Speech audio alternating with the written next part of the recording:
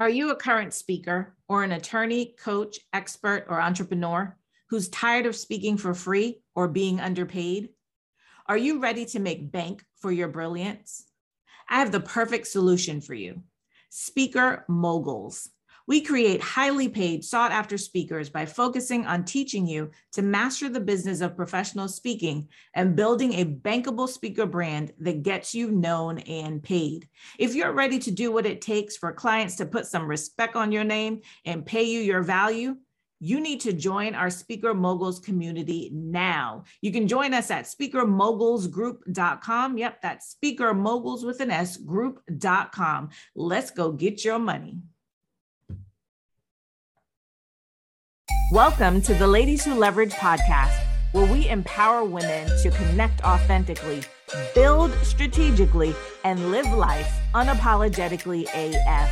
It's time for women to embrace that they are powerful at their core and to leverage their expertise, resources, and relationships to build their business, their brand, and their badassery. I'm your host, Kelly Charles Collins, and we invite you to subscribe to the Ladies Who Leverage podcast. Our episodes drop every Monday at 9 a.m. Eastern. So listen, enjoy, share, and subscribe.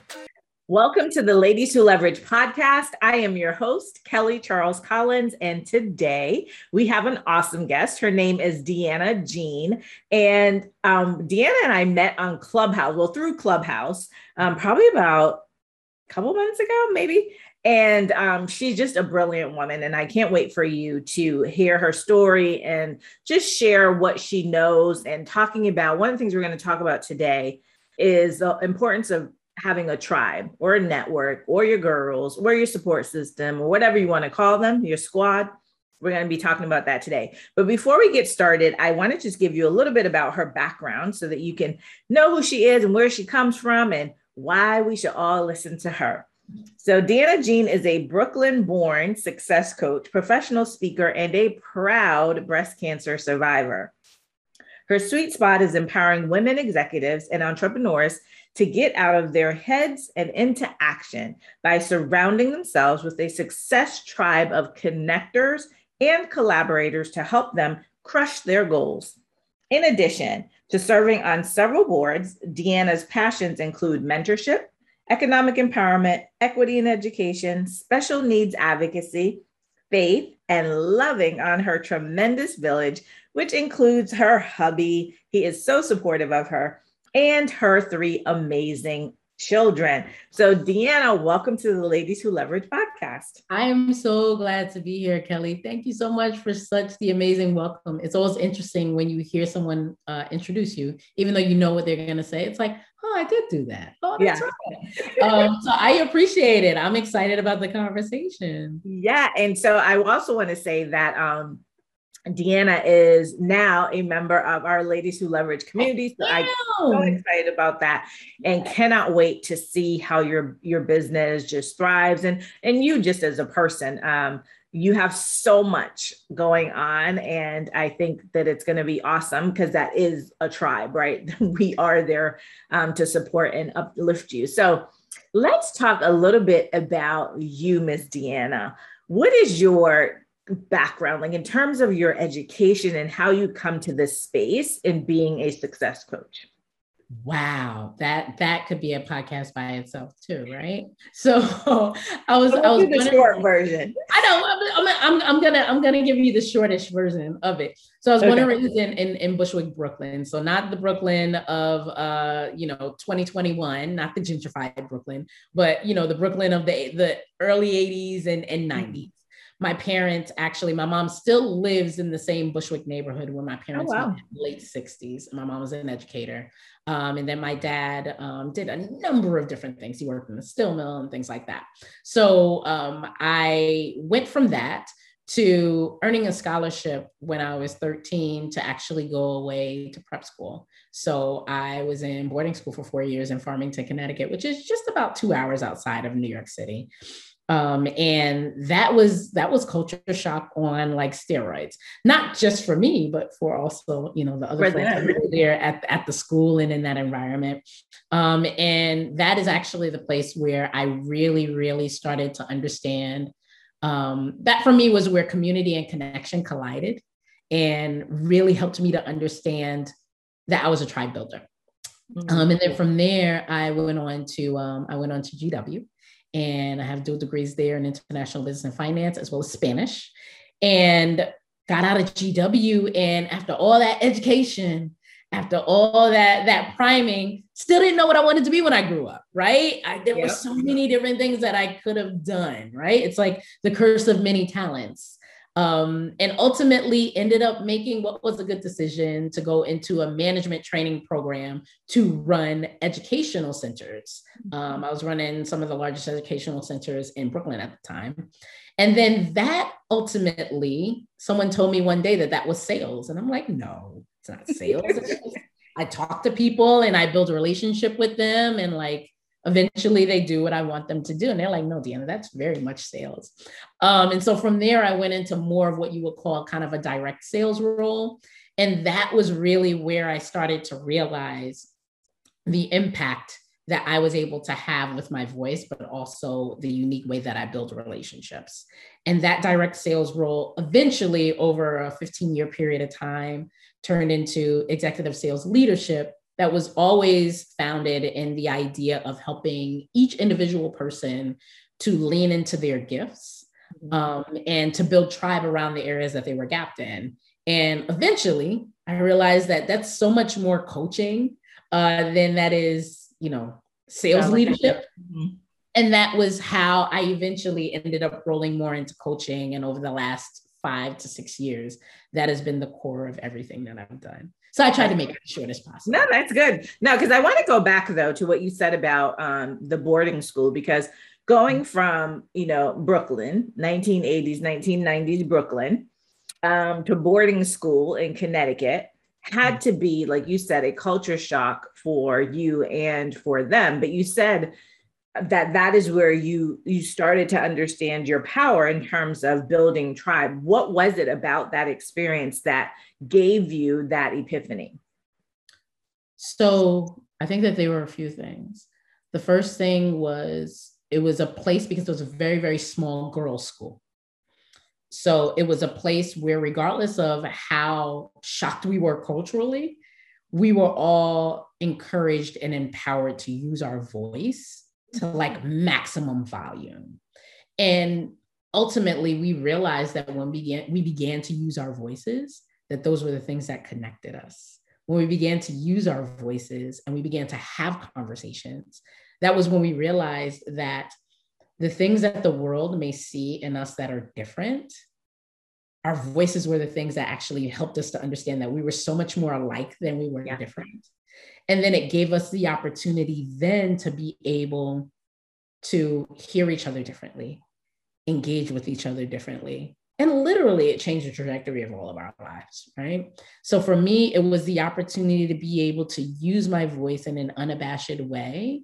And then to be in an environment where I would have probably never thought I'd have a voice, and to be like a super prominent voice in that environment. That was really super helpful to me. That was very encouraging to me. And that was when I knew that I had a gift. Yeah. It's so important. I always tell people, conversations change things. There's so much power in having a conversation, because like you said, on the outside, our lives may seem so different. You come from here, I come from here. There's no way that we could have anything that would bond us. And then you have a conversation and it's like, oh yeah, I did that. Oh, I know this. Oh, I grew up. Oh yeah, that's my favorite too, right? There's so many things that connect us, but society tries to keep us at bay, right? So that they can continue whatever divisiveness is going on.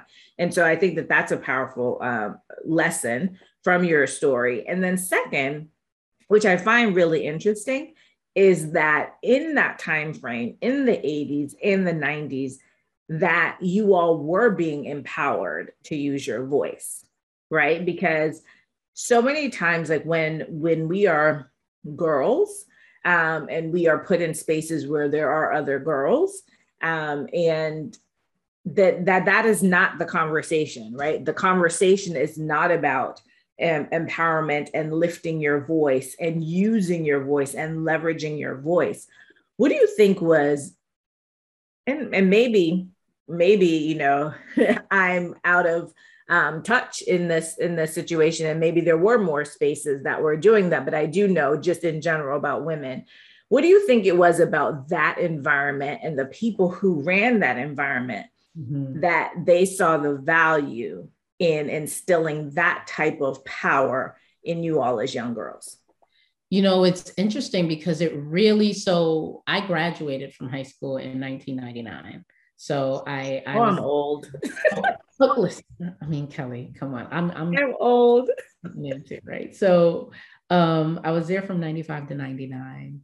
And when I have an opportunity now to be able to look at the way that the girls who are there now are engaging and the opportunities that they have, it feels so different than what I had, right? But I also know that what I experienced there was heads and shoulders above what the average girl in any environment, I'm not going to say in Brooklyn, in any environment was really experiencing. That's right. Because there were two things that were very clear about the school and almost like were models of the school.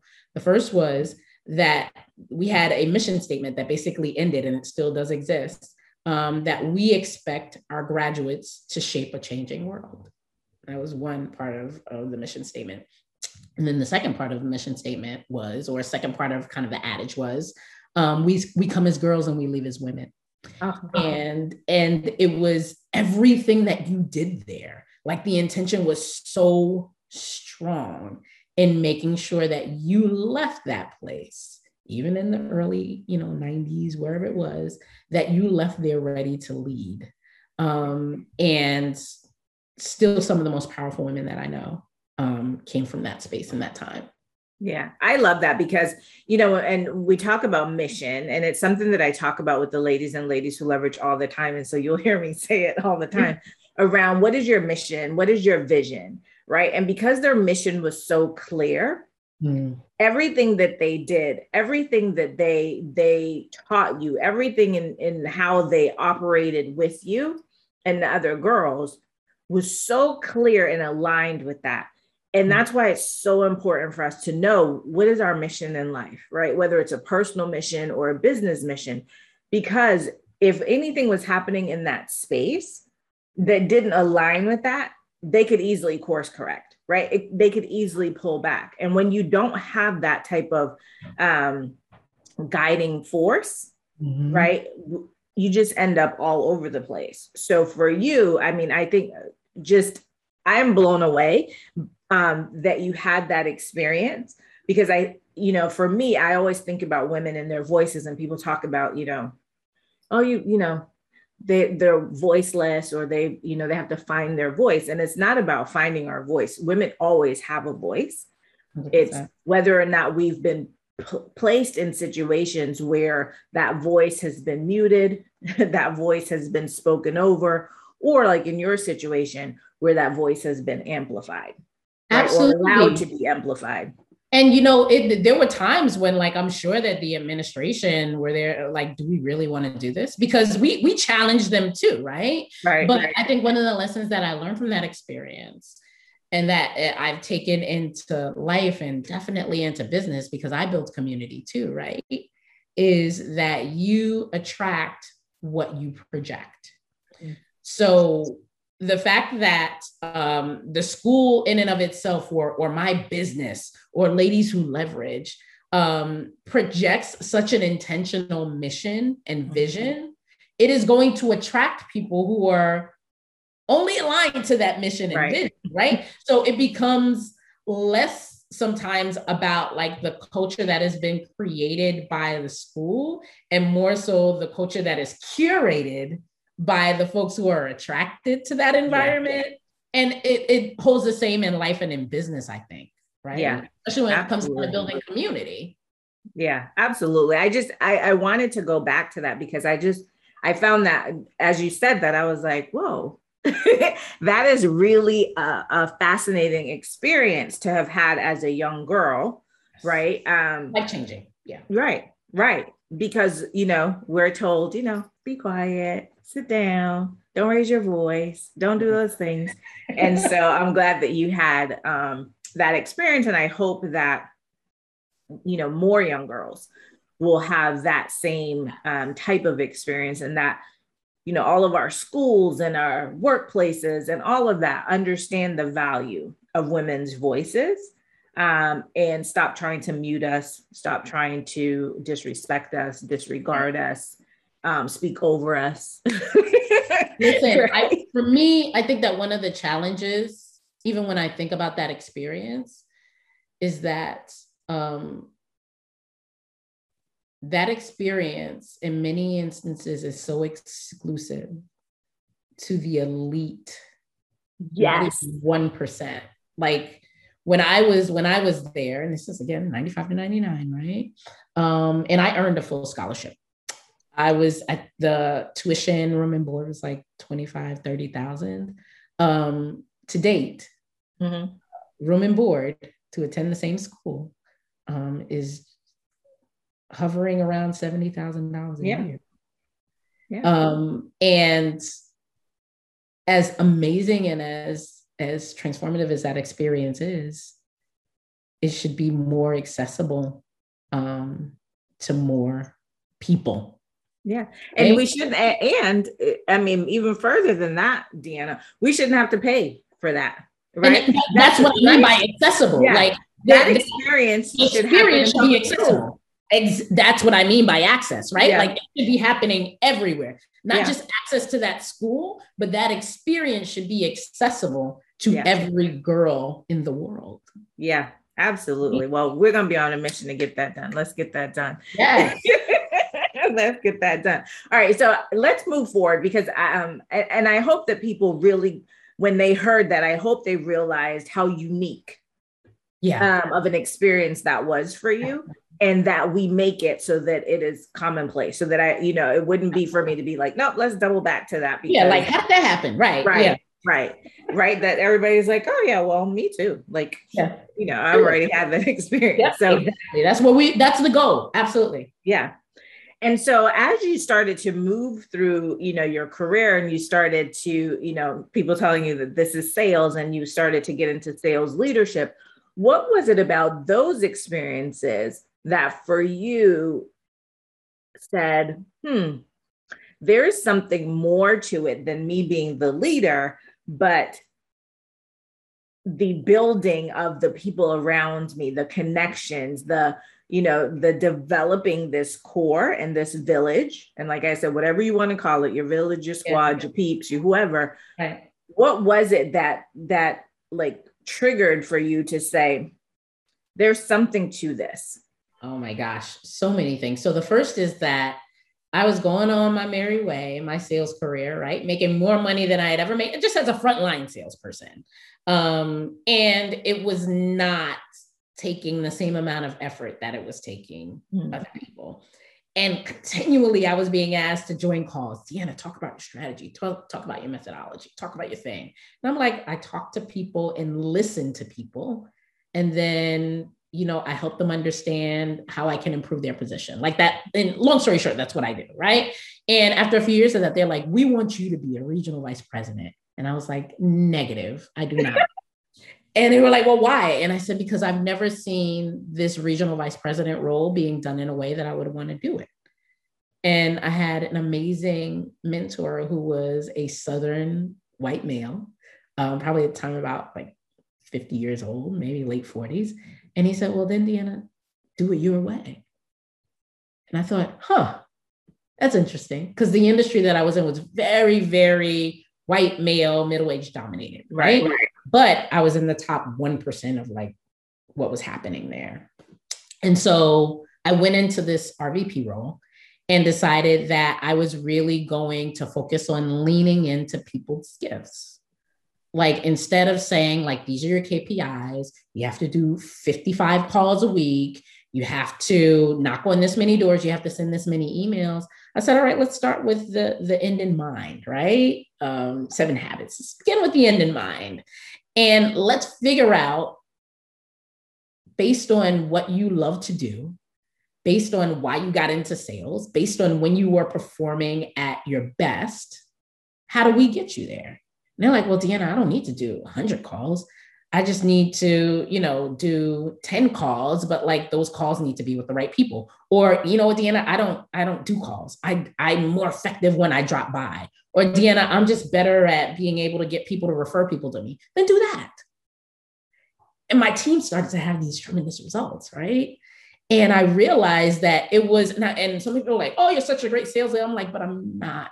I'm a coach, right? I'm a person who is able to understand how to help people get the best out of themselves without killing themselves. Yeah. And in a way that feels natural to them. So ultimately, I started to realize that was coaching, right? And had an opportunity in kind of a situation that could have become really tragic to repivot my career. So I was diagnosed with breast cancer when I was 5 months pregnant with my daughter. And the company I was with was tremendous. They were amazing, right? And it came time for me to come back. And they were like, yeah, Deanna, come back into this role. And I went back into that role for a little bit. And I tell people all the time, your mom's a breast cancer survivor, right? Right. After you beat breast cancer, specifically, after you go through breast cancer treatments while pregnant, chemo, radiation, emergency C-section, all that. When you come back, like you're not the same person. No. And whatever situation and environment you're in feels smallish, right? You're like, yeah. It feels a little contained, right? So I came back and I basically renegotiated my position there to focus specifically on coaching, and built out the kind of coaching and enablement arm of this company, and had that pivot me into kind of a larger leadership role that prepared me to be able to start my consultancy. So long story short, it always all came back to me for building intentional connection. And in building that connection, helping people understand their strength and their gift, and not to feel like limiting behavior, like limiting beliefs around their gaps. Yeah. As I was listening to you, what I heard is, just appealing to people's best and higher self. That's exactly it. That's exactly it. Always. Yeah. Because when you do that, and I love what you were saying about people, I can call 10 people, or no, I need to go over here and knock on their door, or no, I'm better at, getting people to refer. So many ways that we do things, we do because we think that's the way it should be done, because somebody said it should be done. I'm going to tie this to how we operate now. Yeah. I was having a conversation about social media and how, everyone says like, you got to post 3 times a day. This week is 30 hashtags. Next week is 3 to 5. And you got to do reels. And then no, because now you need to be on TikTok. And yeah, it has to have like all these captions. And then you're supposed to be pointing here and you're pointing there and you're doing all the things. And I was like, well, who said? Like, who said? Right? Who said? And so when you start to have those expectations for people, right? And you have somebody who's like, but I don't want to be on social media, and I don't want to be pointing, and I don't want to do those things, right? Right. But I can be successful if you would just let me get on the phone with somebody, or send an email to somebody, or have a virtual event. That vision that you had about being a leader of people, right? And when I say being a leader of people, I mean people as one person. Yes. Right. So being a leader of me as a people, right? And so that you understood me as a people and what was my higher and best self. I think that's brilliant. And I think that is a true visionary in terms of being up here, right? And being able to see the forest for the trees and really bring out. And I think, and so it's natural to me that you would then go into coaching.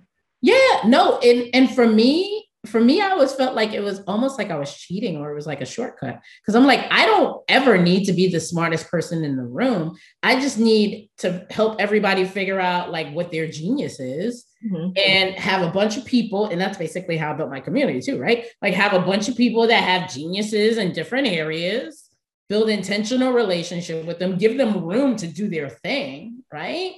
And then like provide opportunities for them to be in rooms that they may not advocate to be in for themselves. Yeah.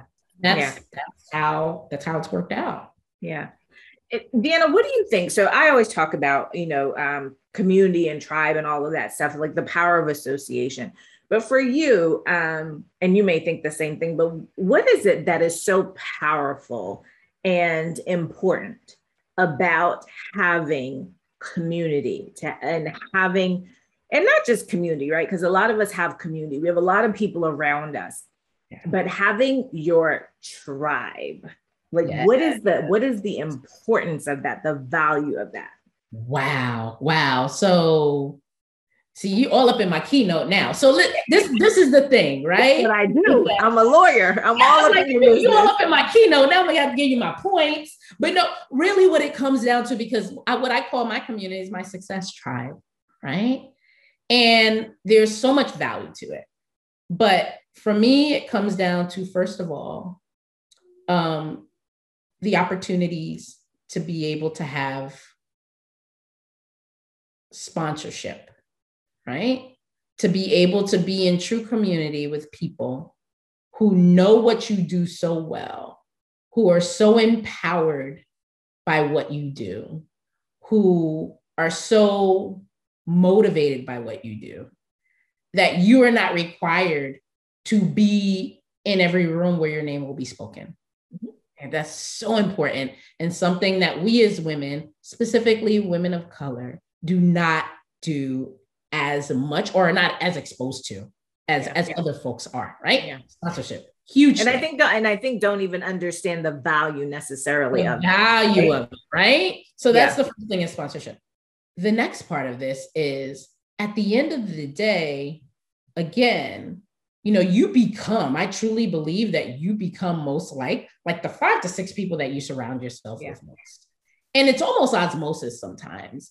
Like even when you think about the different relationships that you have, whether they're romantic relationships, whether they're friend relationships, whether they're peer relationships, if you spend enough time with someone, you're going to start to read the books that they read. You're going to start to speak the way that they speak.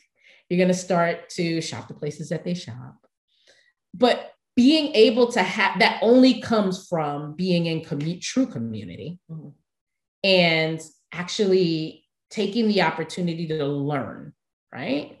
So I think that the proximity to folks who are doing what you want to do, it has to rub off on you. Like there's no other way around it, right? Unless you just don't want it to. Right, unless you're repellent, right? Which is a whole nother conversation. Which is a whole nother thing, because there's those.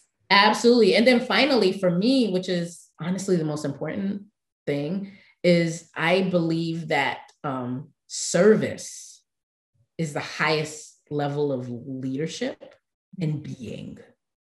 So when you're in true community, you are creating opportunities for you to serve. Think about how you feel when you were able to help others in a way that is unabashed, where you're not looking for something in return, right? But you can only do that in a community where you know that somebody is looking to serve you in the same way, right? And that's the hard part, right? That's the hard part. So I say those 3 things, right? The proximity, the sponsorship, and also just the ability to serve. Those are the critical things of being in true community and building real tribe. Yeah. You always hear me say now, especially now that you're in Ladies Who Leverage, I'm always talking about power of association, and proximity is power. That's it. Right. So very important. And then the other thing I want to talk to you about, as we're talking about community, is, so I'm the leader of the Ladies Who Leverage community, and you're the leader of your community, right? Tell me the name again. The Success Academy. Yep. Success Academy. Right. As leaders, though, it's also very important for us to have our own community. So talk about that, right? So that we become part of a community while we are also leading our communities. Talk about that. Absolutely. So important. Again, I say this all the time. I don't think I said it here. I think I said it somewhere else earlier today. I've been saying a lot of things, but at the end of the day, when you're walking with someone, one of two things is going to happen. You're either going to adjust to their pace or they're going to adjust to yours. If you're the person who's always setting the pace, that's a problem. So as a leader, it's so important to be able to sharpen the saw and to be in rooms that kind of terrify you, right? Rooms that you know that you're supposed to be in, but you're like, wait a minute, right? Because that is where you actually find the resources, the strategies, the confidence to really and truly show up for your community. That's right. In the way that you need to. As a coach, I tell to people all the time when I'm coaching people, and I do a lot more consulting than coaching right now, is that you cannot expect people to invest at a level that you haven't invested at, right? You can't tell me that you want 5-figure clients and you not willing to do that for yourself. Still DIYing with the, the master classes instead of YouTube. So that you have to invest. If you're going to lead any type of community, it is incumbent of you to, that you are making a commitment of investment in order to continue to lead at the highest level possible. And coaches need coaches. That's just it. Coaches need coaches, they need mentors, they need everything. And being in community too, when you talk about sponsorship and having your name spoken in rooms, but being in community is also just the connections that you make, right? Because so now you're in Ladies Who Leverage. So now you'll have access to my network. I'll have access to your network, and we'll have access to all the women's networks that are in there. And the way, we make sure that that people are go-givers, right? That this is something that because you have to leverage. Yes. Right? You have to understand how to leverage. And, going back to what you were saying about, women, Black women, women of color, and not being, and this is a generalization, so y'all don't get, no, that ain't me. It's a generalization. Yes, so. Around women not working together, women always wanting to, compete or operating from a space of lack. And there's truth to that, right? And so I love seeing, women like you and women like me and some of the other women who are building communities where you get to understand that we can all do well. Absolutely. Right. Absolutely. And me doing well and helping you has nothing to do with me. It has nothing to do with whether or not I'm going to be stunted. Right. It enhances me. I'm actually keynoting tomorrow an event called Successful and Surrounded. Right. Nice. That's what it's all about.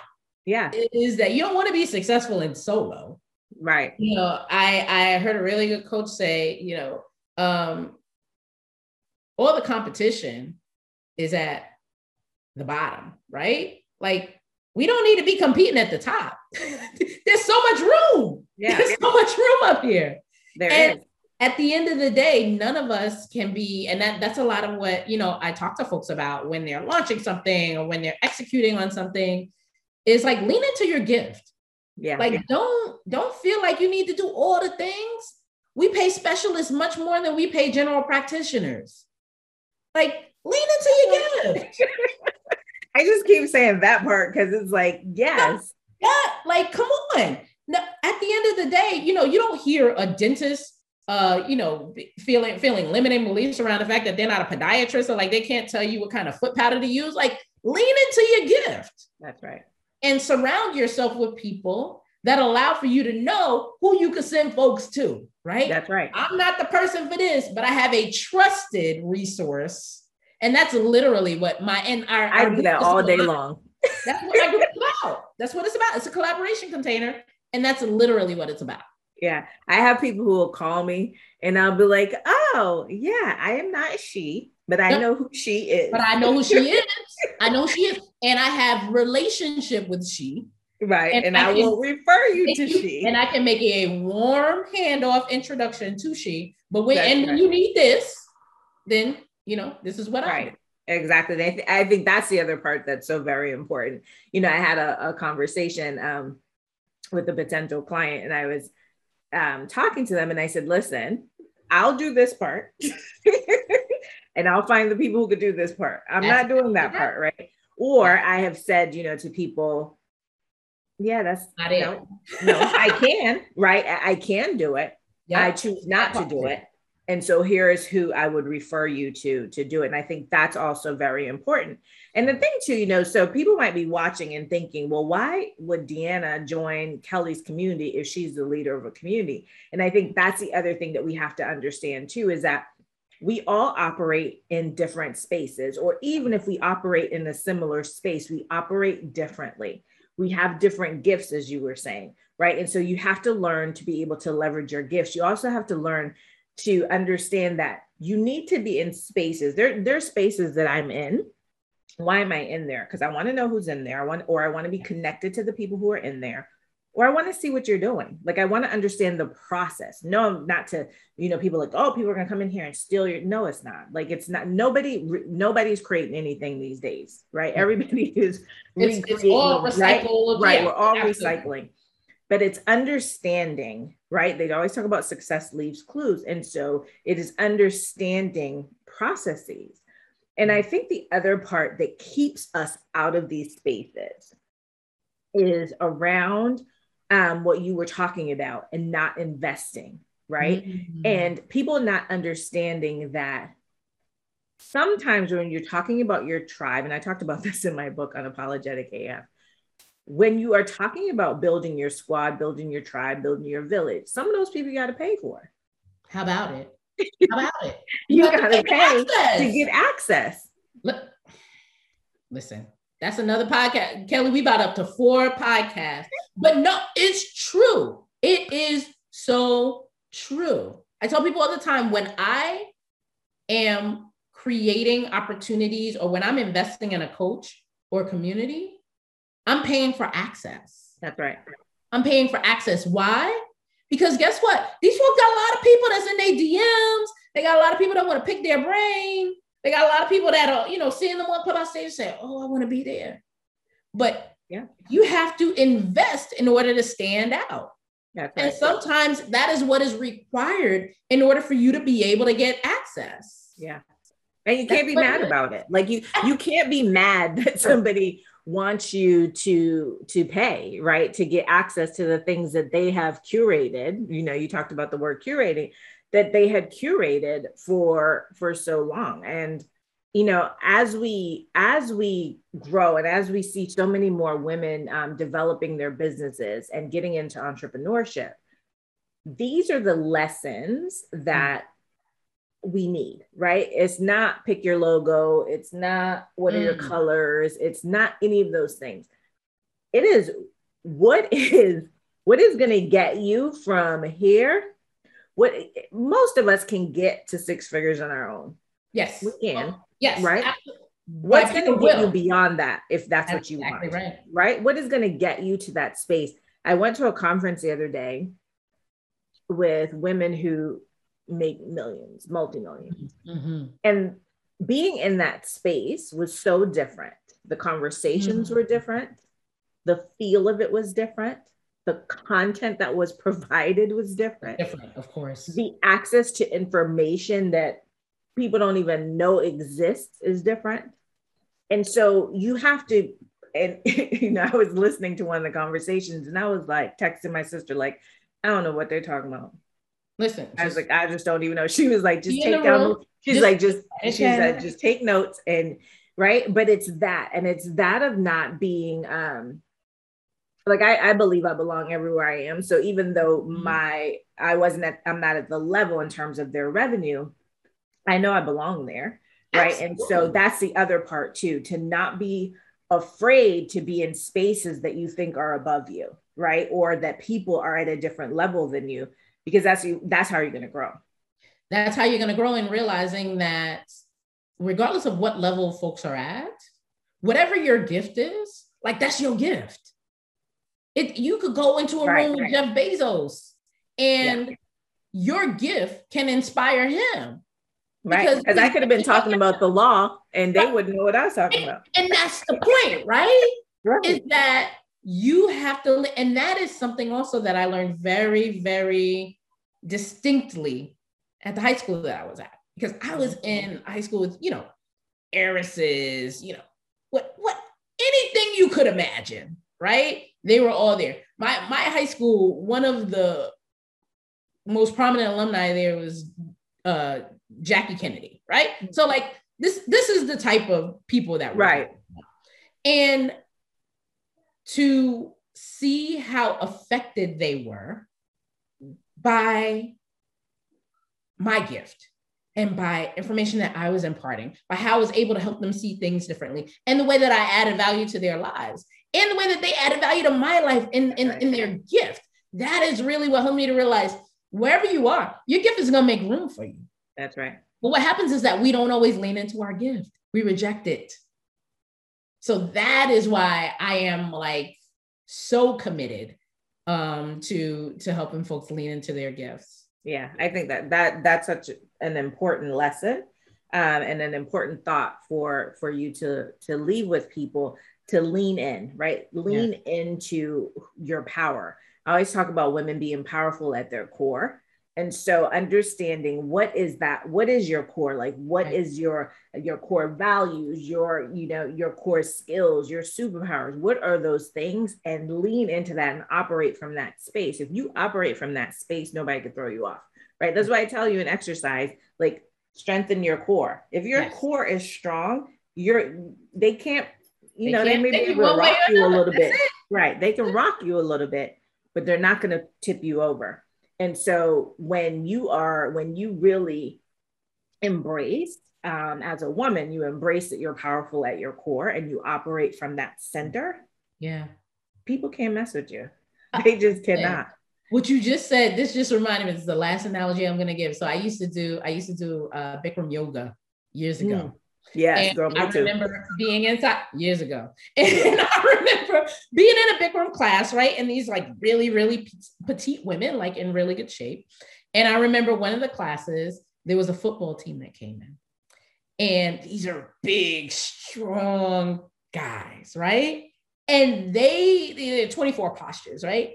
They could not get through like 4, right? But they were like, I'm done. I'm out. As strong as those guys were, their core was not any match for these petite women who had such strong core, right? And that's ultimately what it is. You could be looking at this huge mammoth of a problem and thinking, oh my, who am I to try to solve this problem? But if you are really leaning into your core, your gift, then, that's the story of David and Goliath, right? Yeah. Yes, absolutely. So when you said that just really resonated. Awesome. Now, before we go, I want to go back to you talking about your breast cancer journey. And the reason I want to talk about that is not necessarily about breast cancer, even though, as you know, my mom's a survivor, so that's really, really important to me.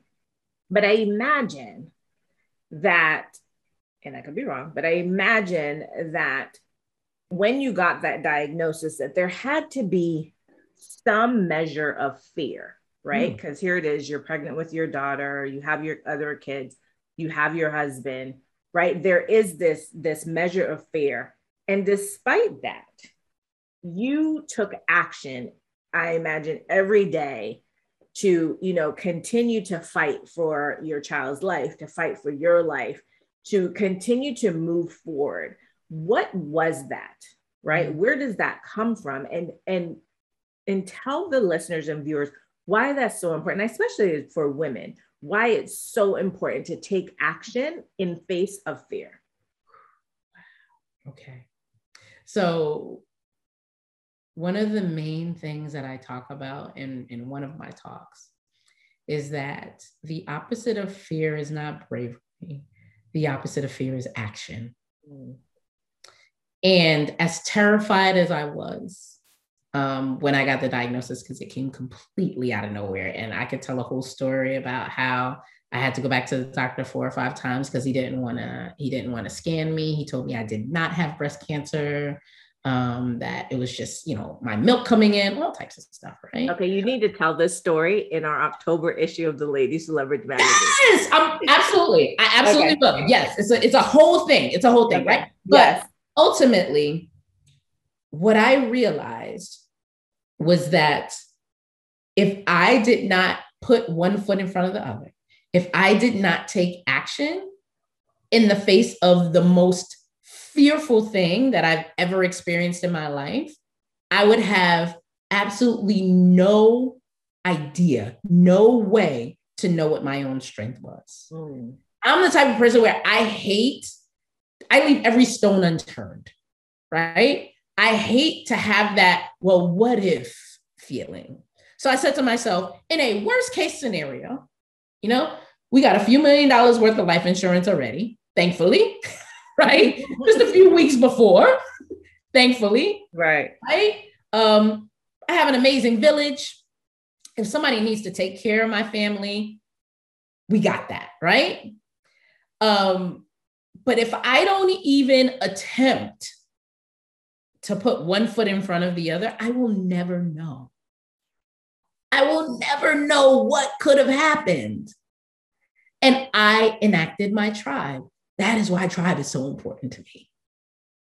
Because at a time when I knew that I could not hold myself up, I knew that I could count on my tribe. And that's when I called my girls from my high school, and they got me in, and I leveraged the relationships that they had.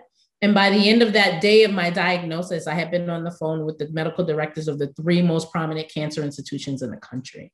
Wow. And within 24 hours, I was in the office of my oncologist, who was a direct referral from someone that I had gone to high school with, and they had gone to medical school together. And this was Good Friday, right? Folks was gone, right? Like they were out. So for me, moving forward, there was literally no other option. If I would not have moved forward, I would have been defeated mentally before anything physical would have happened to me. But so often the thing that keeps us paralyzed are the fears in our head of what can happen, not reality. None. Because we haven't even done it yet. So we haven't done it. It cannot be a fact. Right. So that's why even when I'm talking to people, and it's helped my coaching and consulting practice, because I'm like, well, I can't launch my own business because it takes so much money. How do you know? Right. You haven't done it. Right. Like what have you done? Right. So at the end of the day, for me, taking action is the ultimate way to be able to diminish fear, because now you're getting data. I'm a data person. And every time I take action, I have another data point. And once I have that data point, I can't go back. That's right. I can't go back. So action is the thing that diminishes fear. I love it. I love it. And they say that being fearless is not the absence of fear. It's actually courage. It's right? actually courage. It's acting in fear. Yeah. Right? I do things scared every day. Every single day. Me too, girl. Every day. Right? And I'm still here. I'm still here. And I learned the most in those challenges. And it's not to say that, if you take action, it's going to be perfect or that it's going to turn out the way that you thought. We do a lot of things and it doesn't turn out the way that we thought. But like you said, it's data, right? And now you can say, now when somebody says, well, you should do this, you could say, no, well, I did try to do that. And this is what happened. Now we're operating from a place of fact, not fiction. Consistent, imperfect action. Yeah. That's how you. Wow, this has been so good. Yeah. Oh my God. And we didn't even get to the last point that we were going to talk about the solo retreat. We could talk about that in the next podcast. Oh, no. We're going to talk about it. We're going to talk about it because this is my podcast and it can be as long as I want it to be. But so I'm glad that you brought that up because so what Deanna is referring to is that she took a solo retreat. Right. So this ties into what we're talking about taking action and about having courage. right? And so you every year take a solo retreat. I can't remember if it's more than one, but you take a solo retreat. Talk about that, because as I mentioned to you, I have thought about doing that and I've never done it, but I do understand the value in it. And for women who are listening right now and they're thinking, I couldn't, I wouldn't, I don't know how, or what is she talking about going on a solo retreat? Tell us what that is. Let me tell you. So I do, and I will specify to say the one that I just came back from was one that was specifically focused on really recentering myself around the business, right? Like having the space, the mental space to be able to move forward in that way and to have all of my ideas and to not have the ideas interrupted by going to pick somebody up from school, making chicken nuggets, ordering a pizza, going to make dinner, whatever it may be, right? So that was really important to me. But what I found was that, so I take 2 to 3 a year. I take 2 to 3 solo retreats a year. And for me, the main purposes of the solo retreats are that they are an opportunity for me to be able to reflect. They are an opportunity for me to be able to be rejuvenated, right? So like get the energy back to myself. And they are an opportunity for me to be alone with my own thoughts and not have any interruption to those thoughts. So I did this by mistake about 2 years ago, right? I ended up going on a trip and like people were supposed to go with me, they didn't go. And after like the second or third day of that trip, I ended up coming up with like a complete framework for like my coaching business. And I was like, how? That was only like 18 hours. How was that possible? Because I had the mental space. So 2 to 3 times a year, I find a really nice suite in an area that allows me to be inspired, where I can rest. And I take those 2 to 3 days. I only make calls. I don't receive them during that time. And I usually go on with an agenda, right? Like these are the things that I want to accomplish over this time. And I just let the ideas flow. I eat really good food. I go out, I stretch my legs, I walk, and the ideas that come up uninterrupted and the ability to take action on those ideas literally fuels the next 6 to 12 months of my business. Yeah. Yeah. I love that. Yeah. I love it. And it's simple, but effective. Right. Yes. And so, for those going back to what we were talking about, like acting in the face of fear, for somebody who is fearful, for somebody who, has a great idea, has a vision, and you may have people around you who don't see it first, you need to surround yourself with people who will support you in your vision. But also it might be that you need to just go do what you did, right? Have a solo retreat and create space for you to be able to flesh out everything. Because sometimes when we share our vision with other people and they push back, it's not that they don't support you, it's that they don't understand, right? And part of them not understanding is maybe a lack of clarity on your part. Yeah. And so, yeah. Go ahead. No. I was just going to say, and a lot of times what shows up in those conversations are the limiting beliefs that they feel within themselves, right? They don't believe that they could do it. So like, right. Nobody do it, because I would never do that, right? Yeah. So I think those solo spaces and being able to sit with your own thoughts and map out your vision also helps you to be more powerful, right? To be at that core and be able to say, this is my vision. This is what I'm going to do. This is what I'm going to put out into the world. So Deanna, thank you for sharing all of this. I mean, this has just been an amazing conversation. I look forward to the many, many more conversations. We're going to have so many conversations. You're going to be tired of me, Kelly. You're going to be tired of me. I'm excited. No, we're going to, because this is all good. I think, and when you talk about tribe, when you talk about community, this is the power of it. That's exactly right. This is the power of it. It is the ability to have these types of conversations that maybe, your friends who you've had they're not in the same space. So they don't understand enough about what's going on. Not that they don't care about you, not that they don't love you, not that they don't get it, support you, but they don't get it. Mm-hmm. They don't get it. So listen, community is important, tribe, squad, like whatever you want to call it. Whatever you want to call it. Get you some.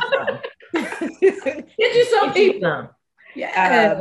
And make sure that, that those people, and it's not that you get people who are always going to say yes. So that's not right. You don't need all the yes women in the world around you, or yes men, or, however people identify. You don't need them to just be like, oh yeah, everything that you're doing is great. No, you need the ones who be like, yeah, no, take that down.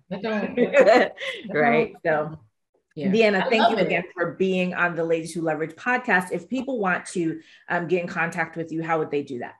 Awesome. So they can stay connected to me through Instagram. That is the presence. If you just want to see some of my content and kind of get to know me a little bit, I'm on Instagram as Intentional Success Tribe. And then also I have a free Facebook group where I help folks to be able to understand how to build connection. We have a good time in there, and provide, resources for folks who are trying to figure out how to collaborate, trying to figure out how to build connection. And that is also under Intentional Success Tribe in Facebook. Join either one of those. Let me know that you saw me. And if you're on Clubhouse, come and see me on Clubhouse, because that's my spot. I run a weekly Boss Women networking room in Clubhouse on Wednesdays at 7 p.m. Eastern Standard Time for a power hour, at the most a power 90 minutes. I would love to see your face and place in the Clubhouse room. I love it. And I'm there with Deanna Jean. Absolutely. So yes, definitely connect with her. Definitely go in her Clubhouse room. Her Clubhouse room is amazing. So please go connect with her there. And always make sure that you follow her on Instagram, and she's invited you to her Facebook community. So gotta get on over there and join it while it's free. Look, because because the community, the real community is not free, but the Facebook group, that is the entry into the paid community. Because the paid community is on Mighty Networks. So all right. Well, everyone, thank you so much for joining us for today's episode with Deanna Jean. This is the Ladies Who Leverage podcast. Make sure that you subscribe, that you listen, that you enjoy, that you learn, and that you share. And if you are a female entrepreneur and you are looking for a safe, supportive ecosystem that is going to give you the opportunity to create and share information and ideas to build your business strategically so that it is thriving, and so that you can live life unapologetically AF, I'm going to invite you to apply to our exclusive invite-only community, which is Ladies Who Leverage. You can go to lwlcollab.com. That's LWLCOLLAB as in boy.com. We would love to have you in our community, because we are all about making sure that women win. So again, please subscribe to the podcast so that you never miss an episode. The episodes drop Mondays at 9 a.m. Eastern Standard Time. And there's a ton of them that you can go back and listen to. We're always making sure that you are entertained, educated, and empowered. So again, subscribe. And until next time, take care. Thank you for joining us. This podcast has been brought to you by Lady Lawyer Media. Make sure that you subscribe so that you never miss an episode. And if you are a female entrepreneur or business owner and you're looking for a safe, supportive ecosystem to create and share ideas and information, build a thriving business, and live life unapologetically AF, then I'd invite you to apply to Ladies Who Leverage. We're an exclusive community of badass female entrepreneurs. So if that sounds like you, go to www.lwlcollab.com. That's LWLCOLLAB as in boy.com, so that you can apply to join us in our amazing badass network. And until then, I want you to unleash your badassery and live life unapologetically AF. Are you a current speaker or an attorney, coach, expert, or entrepreneur who's tired of speaking for free or being underpaid? Are you ready to make bank for your brilliance? I have the perfect solution for you. Speaker Moguls. We create highly paid, sought-after speakers by focusing on teaching you to master the business of professional speaking and building a bankable speaker brand that gets you known and paid. If you're ready to do what it takes for clients to put some respect on your name and pay you your value, you need to join our Speaker Moguls community now. You can join us at speakermogulsgroup.com. Yep, that's Speaker Moguls with an S group.com. Let's go get your money.